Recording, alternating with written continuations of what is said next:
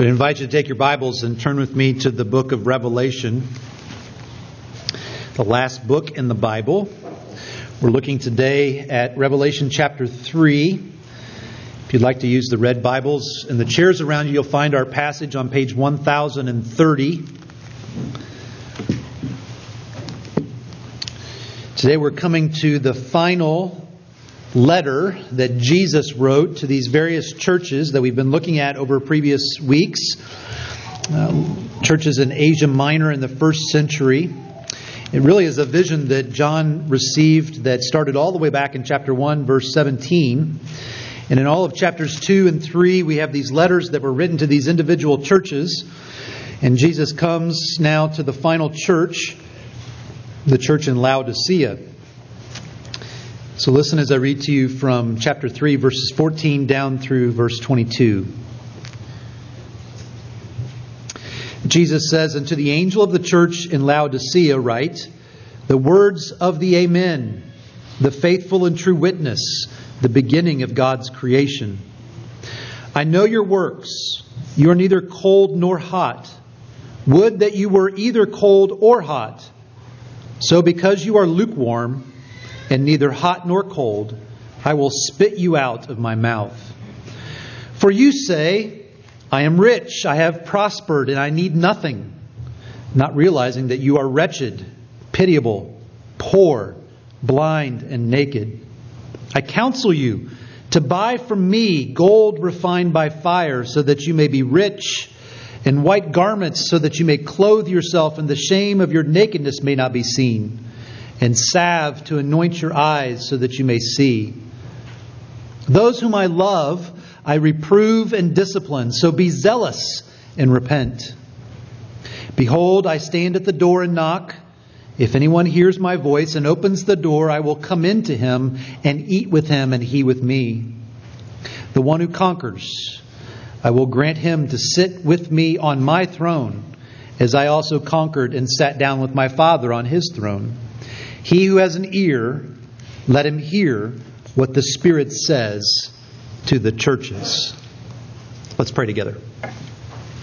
Father, we thank you so much for your word, and we thank you that the same Spirit who brought this word to the angel of the church in Laodicea was given to John and then given to these people. That same Spirit that opened their hearts and their eyes to see these wonderful things that you wrote to them. We pray, Father, for that same Holy Spirit to be at work here today in this very room, in this very moment. Open our eyes too. Open our hearts. Father, I pray that you would make us receptive to your word. Bury it deeply within us, that we truly might grow in our knowledge and our love for you. For the glory of the name of our Savior, Jesus Christ, we pray. Amen. Have you had an experience with the beast?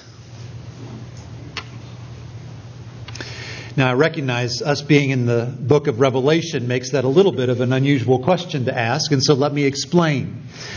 My wife Stephanie and I grew up in a little town in Indiana that was in the eastern central part of the state. It was about 90 minutes from the city of Cincinnati. And Cincinnati had the closest amusement park to anywhere else that we might go. Now, as I was growing up as a young child, we didn't go to amusement parks very much. I didn't learn to love roller coasters that much. But as I got older and became a teenager, our friends started going more and more down to Kings Island, which was the place in Cincinnati where we would go to the amusement park.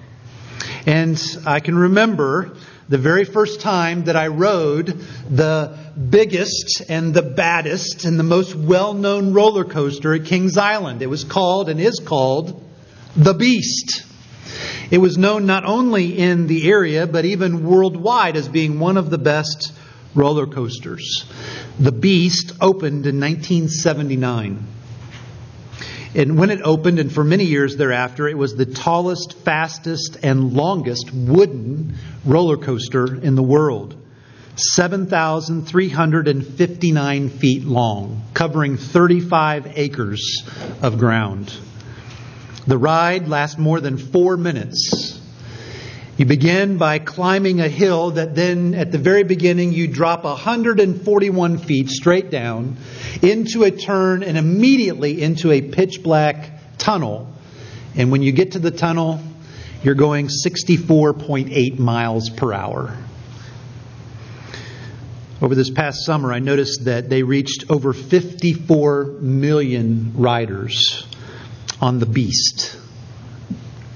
I remember the first time that I rode the Beast. In fact, it was one of the very first times I'd ever been on a roller coaster.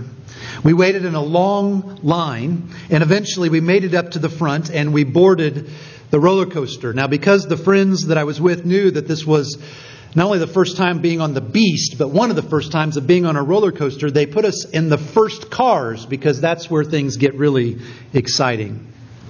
And I remember as I sat down in the car and the metal beam came down and locked into place, doubts began to come over my mind. What am I doing? Because they make you sit there for a little while to build the tension before off you go.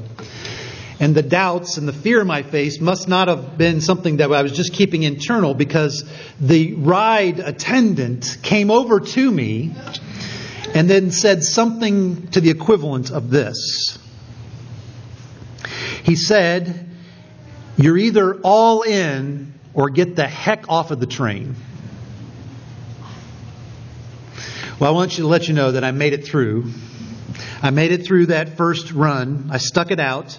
I survived my first Beast experience, and there have been many more since then. You're either all in or get the heck off the train. He was saying essentially, there's no room for doubts. There's no room for being lukewarm. There's no room for being complacent in this moment because of what you're about to experience. You need to be all in or you need to get out. There's a little bit of a sense in which Jesus is saying something similar to this church. In fact, he tells them that they're lukewarm. Except this letter has so much more at stake than riding a roller coaster in Cincinnati, Ohio. This is the last of these 7 letters that Jesus is writing to these 7 individual churches in Asia Minor in the first century. And when we come to this letter, unlike almost all of the other letters that he's written, there are no encouraging words from Jesus here to this church. There is nothing that he commends them for. There's only rebuke and a call for repentance. And in fact, there are some of the harshest words from Jesus in any of the letters here in this letter to the church in Laodicea. This letter also has some of the more well-known words in these letters, some of the more famous words, not only within the church, but even outside of the church. He's wishing that they were either hot or cold, but he calls them lukewarm, and he says, because you're lukewarm, I'm going to spit you out of my mouth. It's a fairly well-known phrase that we use in our everyday lives from time to time. Another very well-known passage comes in verse 20. Jesus stands at the door and knocks. If anyone hears my voice, he says, and opens the door, I will come in. And I think we'll see here in just a minute that those 2 verses are some of not only the best known verses, but also the most misunderstood and misapplied verses, perhaps in the entire New Testament. Perhaps this is the most applicable letter for Christians living in the United States in 2019. So let's look and see what Jesus says to these people and how we might take this and understand it for us as well. Let's look at the problem that Jesus addresses with them, the remedy that he supplies, and then the promise that he provides to them. So first of all, the problem that Jesus brings to them. Now, Jesus has got some very difficult, harsh words that he's about ready to say to them as he begins to tell them the problem that he has with this church. And he knows that these words are going to be hard. These words are going to be harsh. And so he begins, like he does the other letters, by listing some of his characteristics. We get that in verse 14. And in particular, what he's doing here is he's giving the people of Laodicea the reason, the reminder for why they need to listen to what he's going to tell them. In a sense, what he's doing, he's saying, here are my credentials. This is the reason why you need to listen even to these very difficult words that I need to say to you. So how does Jesus describe himself? How does he list his credentials? Well, the first thing he says is that he is the Amen. That word amen in our English language comes directly from the Greek word amen. And it means truly or verily. In fact, some of your translations in various places, in the Gospels in particular, Jesus will say something like, truly, truly, I say to you, or verily, verily, I say to you. It's the word amen. Amen, amen. Literally means truth. Jesus is saying he is the one who is absolutely reliable, completely trustworthy. The word amen means let it be so. As Jesus speaks, may it be so. He also refers to himself as the faithful and true witness. That is, that he bears witness to God and to the Word of God faithfully and truthfully. There is never error or deception in what Jesus says to these people or in any part of what Jesus says. And then lastly, he tells them that he is the beginning of God's creation. Now that phrase there doesn't mean that Jesus was the first one that was created. It's more talking about the fact that Jesus is the source of all creation. Just as we read in John 1:1 that Jesus was the Word, and the Word was with God, and the Word, through the Word, all was created. It also brings us back to what we read in our call to worship this morning in Colossians chapter 1. There Paul says, Jesus is the image of the invisible God, the firstborn of all creation. By him all things were created in heaven and on earth, visible and invisible, whether thrones or dominions or rulers or authorities. All things were created through him and for him. He is before all things. In him all things hold together. He's the head of the body, the church. He is the beginning, the firstborn from the dead, that in everything he might be preeminent. For in him all the fullness of God was pleased to dwell, and through him to reconcile to himself all things, whether on earth or in heaven, making peace by the blood of his cross. When Jesus says that he is the beginning of God's creation, it's all of those words that Paul wrote in Colossians 1 flooding in. He is the one with authority. He is the one who has all truth. He is the one who faithfully and truthfully bears witness about who God is. So he begins the letter by saying, you need to listen to me because I am Jesus, the truth. I have all authority. I am the faithful witness. And through the power of my resurrection, you must listen and obey. So what was the problem that he brought to them? Well, you can see that very simply stated in verses 15 through 17. He tells them, I know your works. You're neither cold nor hot. Would that you were either cold or hot. So because you are lukewarm and neither hot nor cold, I will spit you out of my mouth. For you say, I am rich, I have prospered, and I need nothing. Not realizing that you're wretched, pitiable, poor, blind, and naked. Here's the problem that Jesus is bringing to these people. This church, they think that they're fine. They think that they're doing fine. They think that they don't need anything. They are self-sufficient in their own mind. And what Jesus is telling them is that their self-sufficiency and their desire to be dependent upon no one except for themselves has led them to be complacent, to be lukewarm in their love for the Savior. Now, what does Jesus mean when he calls them lukewarm? Well, he gives them a couple illustrations from their own city context here in the passage. The first is in verses 15 and 16, and the second is in verse 17. This shows us how important it is to understand the context, the historical context, and even the geographical context of this city in order to understand what Jesus is saying. The first illustration he gives them is from their own local water supply. As we'll see here in just a minute, this was an extremely wealthy city. And not only was it wealthy, they were resourceful, and they had so much of what they needed all within their own city, with one big exception. They had no fresh water source. There was a river that ran through the city, the Lycus River, but it was known to be very dirty and muddy, and it was undrinkable. And so they had two other options. One was a city about 11 miles away, the city of Colossae, where we get the letter of Paul to the Colossians. It actually makes reference to Laodicea in that letter. About 11 miles away was Colossae, the city of Colossae, and they had a cold mountain spring in that city. They were known in the area for this incredibly refreshing water that they could drink.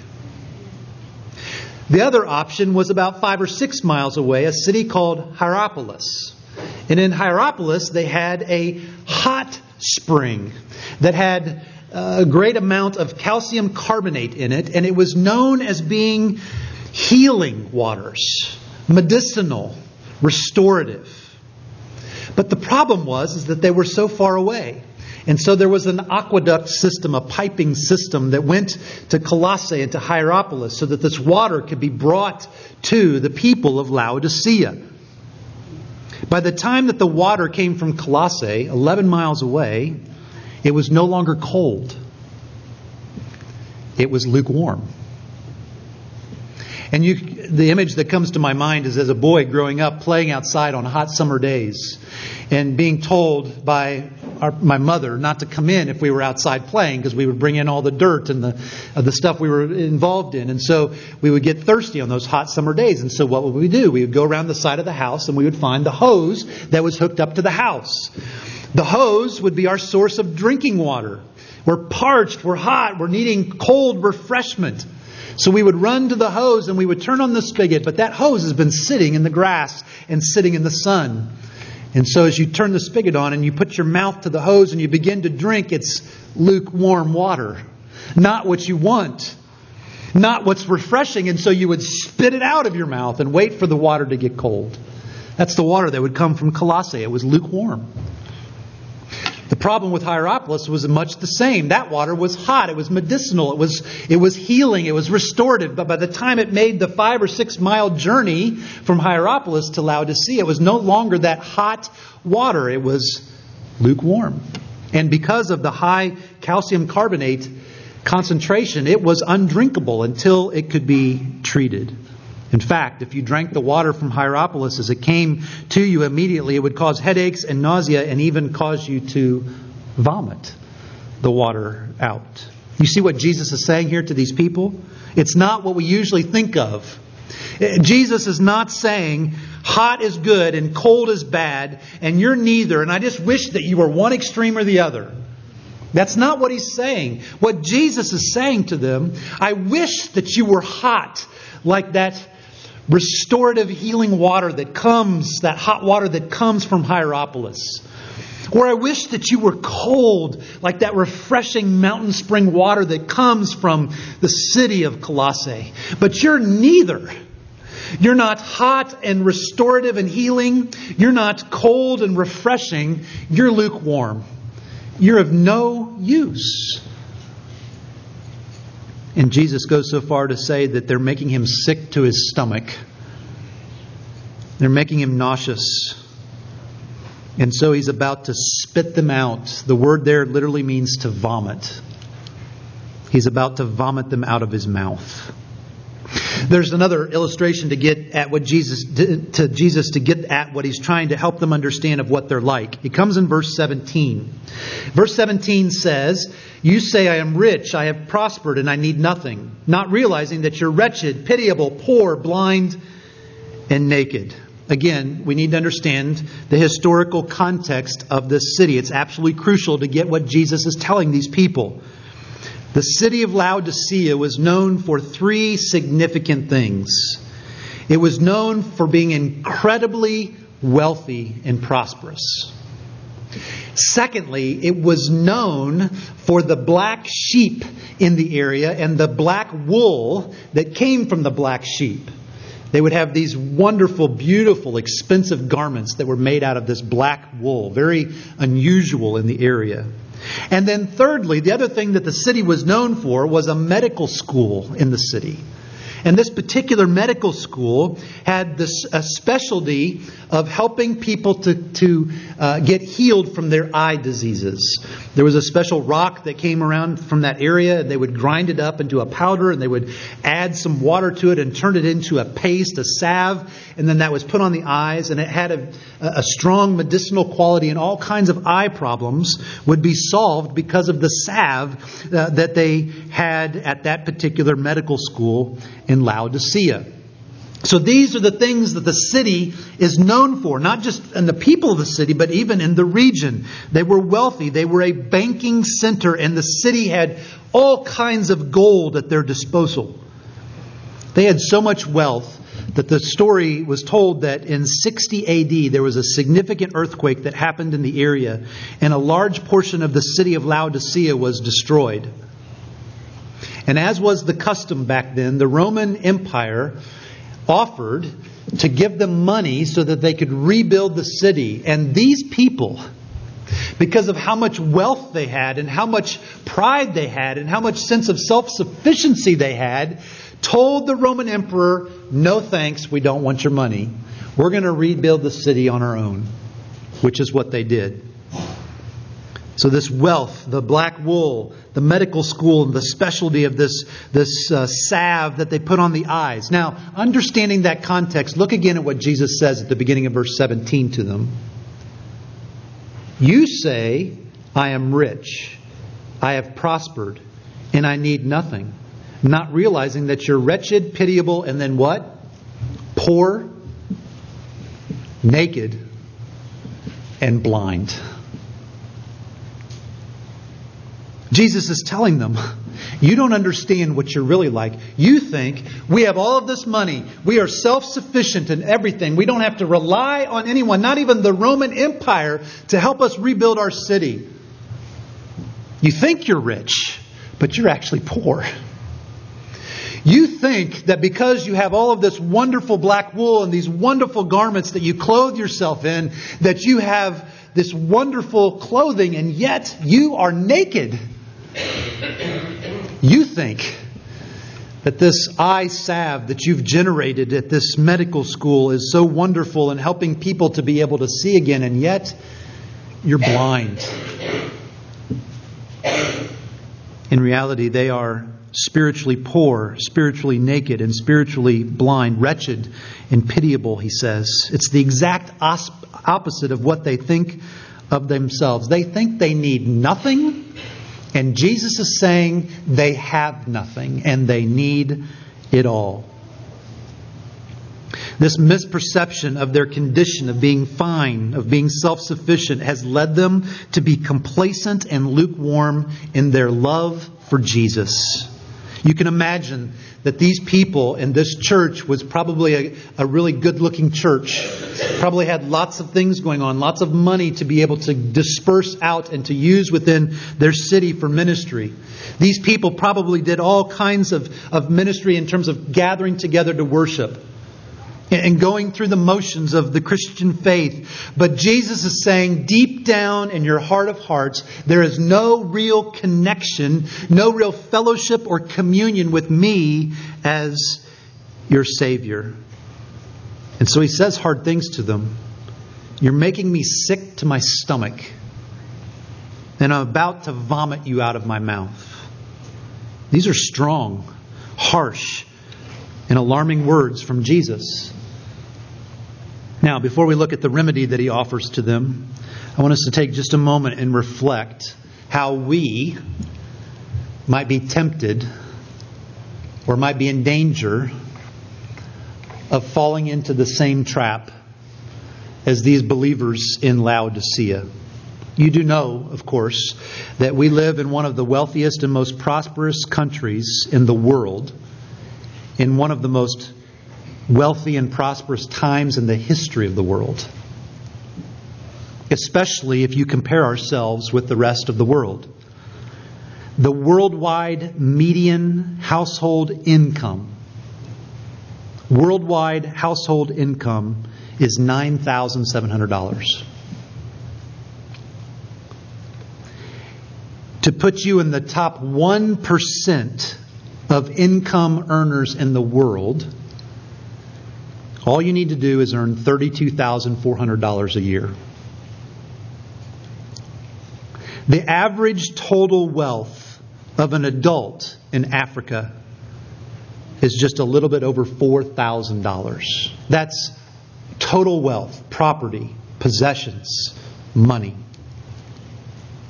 It is so easy for us living in this country at this time to begin to rely on our financial stability, our financial prosperity, our material blessings, and fall into a sense of self-sufficiency, complacency, of becoming lukewarm in our love for Jesus.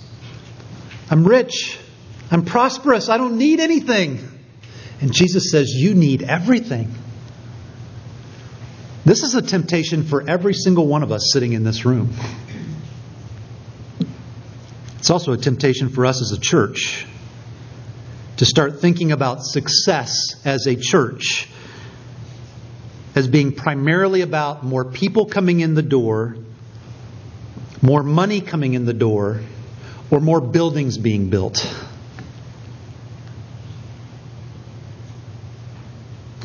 We're in danger of being people like the people at Laodicea when our relationship with the Lord becomes lukewarm.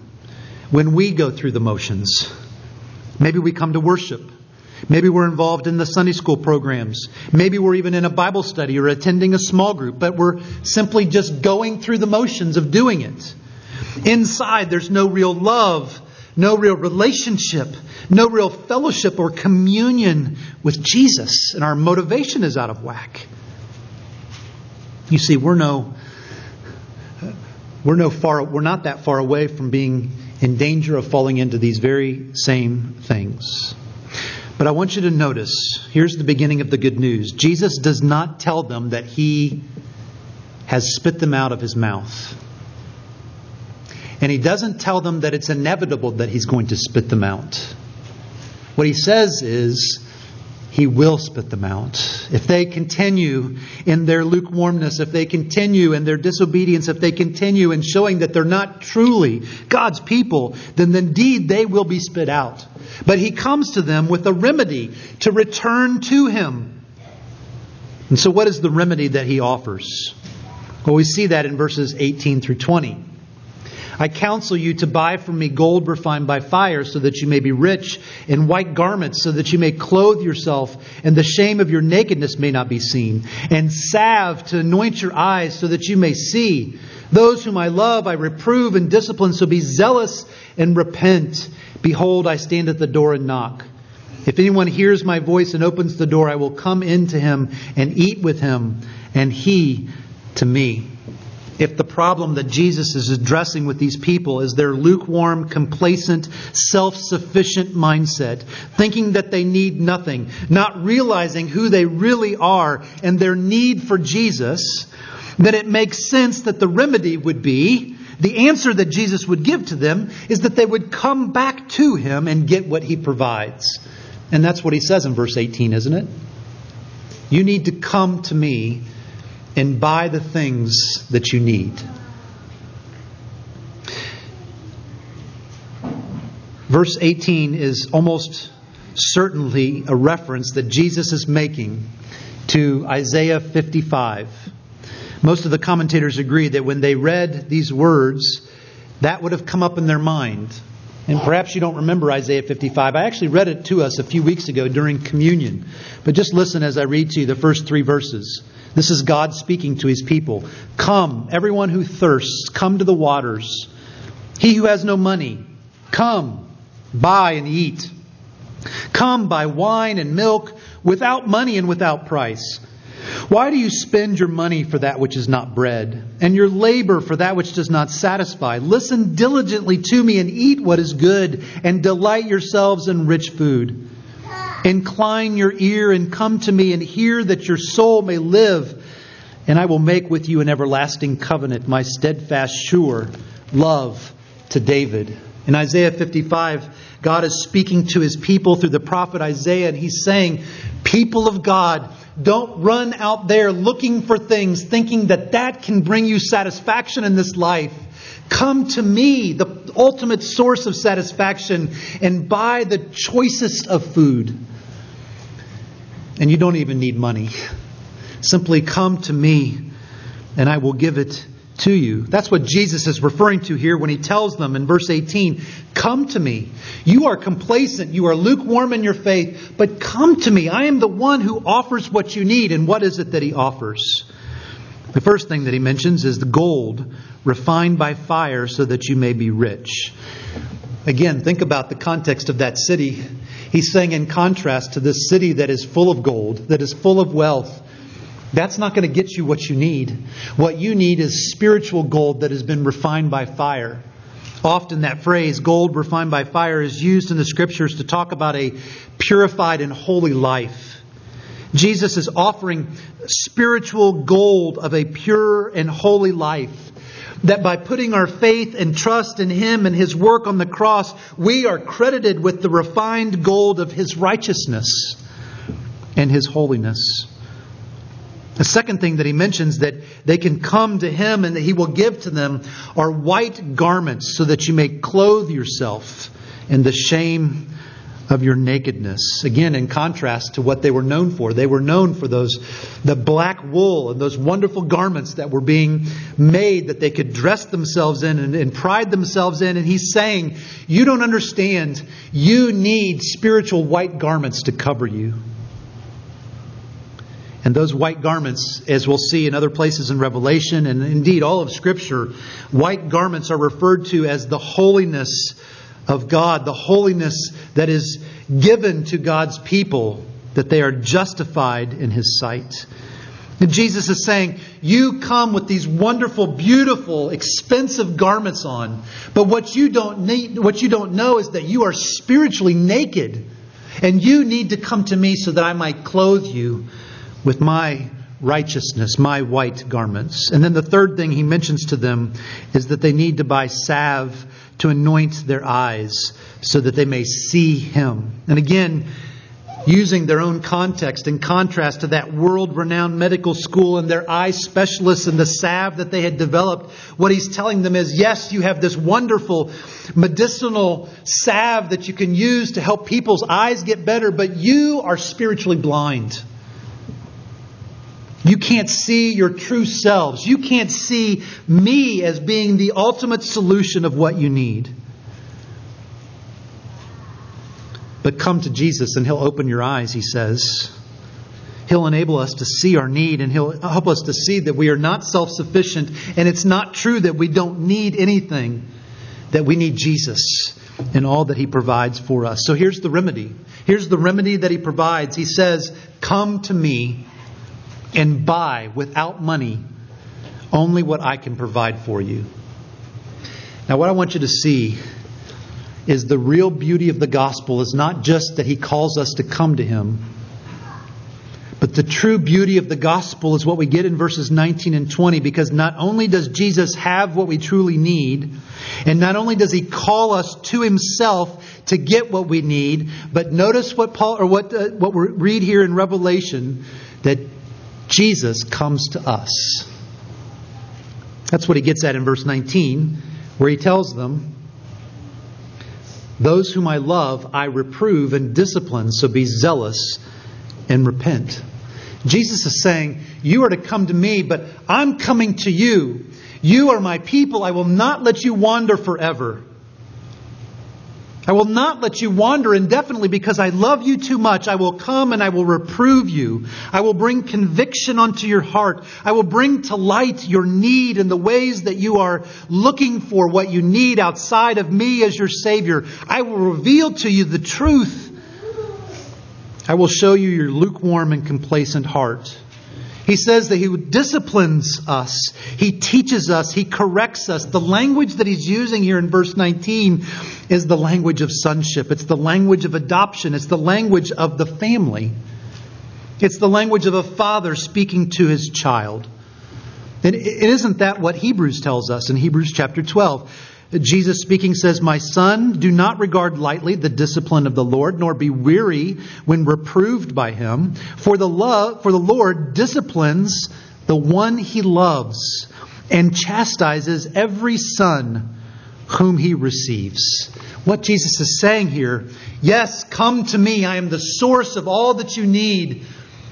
But the beauty of the gospel is that the Savior comes to us.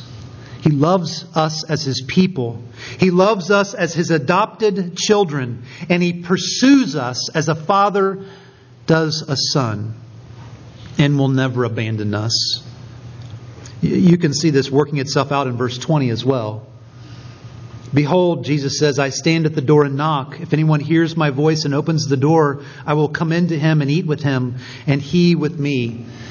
I think this is one of the most extremely misunderstood and misapplied verses, perhaps in all of the New Testament. Almost always when I hear this verse quoted, it's about evangelism. It's about Jesus knocking on the door of an unbeliever's heart, seeing if that unbeliever will open the door and allow him to come in. But do you see in the context, that's not what Jesus is saying at all. Jesus is not knocking on the door of an unbeliever's heart. He's knocking on the door of one of His treasured, beloved children. Most of the good commentators recognize that when Jesus here speaks about knocking on the door, it's a reference to, of all places in the Old Testament, the Song of Solomon. And in Song of Solomon, chapter 5, we have this wonderful picture of Solomon and his bride, his wife. And they've been at a wedding or some kind of a party. And his wife, perhaps she's tired, she's worn out, so she tells Solomon that she's going to go home early. And Solomon stays at the party a little while longer. You know, if she's worn out, she's tired, maybe she's a little out of sorts. But she goes home and she goes into their home and she begins to get ready for bed because she was tired. And so she takes off her party clothes and she puts on her pajamas.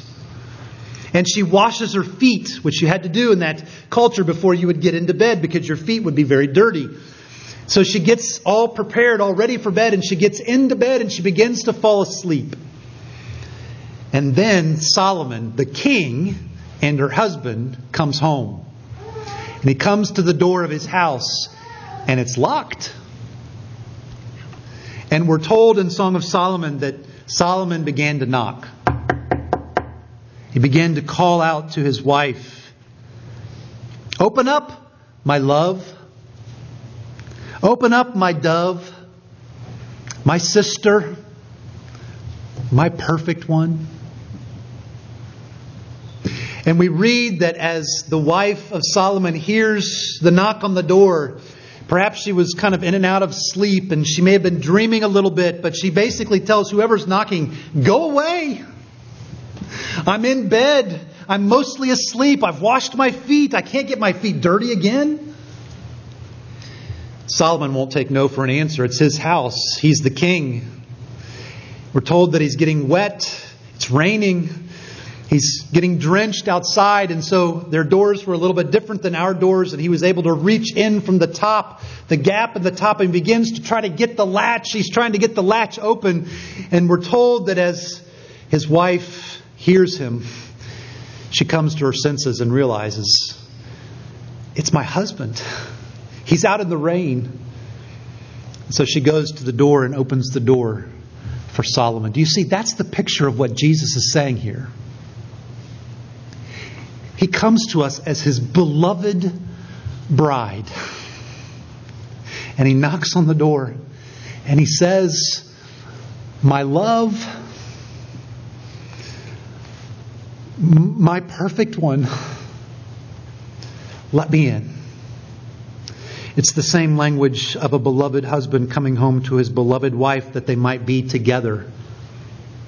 As we see this beautiful and gracious image of the Lord coming to us, of calling us back to the message of the gospel, it reminds us of what Jesus told the church in Sardis. You can see that again at the beginning of chapter 3. And the solution that He gave to them is the same solution that He gives to the church in Laodicea. In chapter 3, verse 3, He says, "The solution then is to remember what you received and heard, to keep it and to repent." That's very similar to what he says in verse 19. Those whom I love, I reprove and discipline, so be zealous and repent. What he's saying is the same thing. The remedy, the solution that he brings to them is this. Remember the gospel. Remember what you have believed from before. The gospel of Jesus Christ, that He has loved you from before the foundation of the world. He not only has covered all of your sins, but He has given you the righteousness of God credited to your account. And not only remember it, but keep it, believe it, cling to it, and repent. Turn back to Him. And as if to encourage and motivate us all the more, Jesus concludes His letter by giving them and us this promise in verse 21. The one who conquers, I will grant him to sit with me on my throne, as I also conquered and sat down with my Father on His throne. I'll confess to you, I don't completely know what that means. Don't completely understand what it's going to mean for us as God's people to sit on the throne with Jesus in the same way that the Father gave Jesus the throne. But it has some sense of this, that the one who perseveres to the end, the one who endures to the end in faith, will be given a place of royalty and power and authority. He's talking about what it will be like in the new heavens and the new earth. Heaven. And although I'm not completely sure what it means, my mind goes back to what it must have been like for Adam and Eve in the garden before the fall. And the royalty, the royal place that they had, and the authority and the power that they had. He's talking about something that will be glorious and satisfying and fulfilling and fun and everything that we need and desire as we glorify God for all eternity. So here's this letter that Jesus wrote to this church in Laodicea in the first century. It was given to an angel who then gave it to John, who then gave it to the Christians in Laodicea. They were people who thought they were good, that they were rich, that they were prosperous, that they didn't need anything, that they were self-sufficient. But that only led them to be complacent and spiritually lukewarm in their love for the Lord. And Jesus lovingly and powerfully called them back to Himself, to come to Him and to buy without money what only He provides. And graciously and lovingly and sovereignly shows them that He actually goes to them and invites them back into fellowship with Himself. This is the letter for the church in Laodicea. But this is the letter for you and me too. You may look at this and think, well, this was to them. This is not to me. But notice how Jesus finishes the letter. He does it actually in each of the letters that He wrote. He who has an ear, let him hear what the Spirit says only to the church in Laodicea in the first century. No, that's not what He said. He who has an ear, let him hear what the Spirit says to the churches. That's you, that's me, that's us. All of God's churches throughout redemptive history. So I'll finish by asking you the question that I asked myself. Do you have an ear to hear? Let's pray together.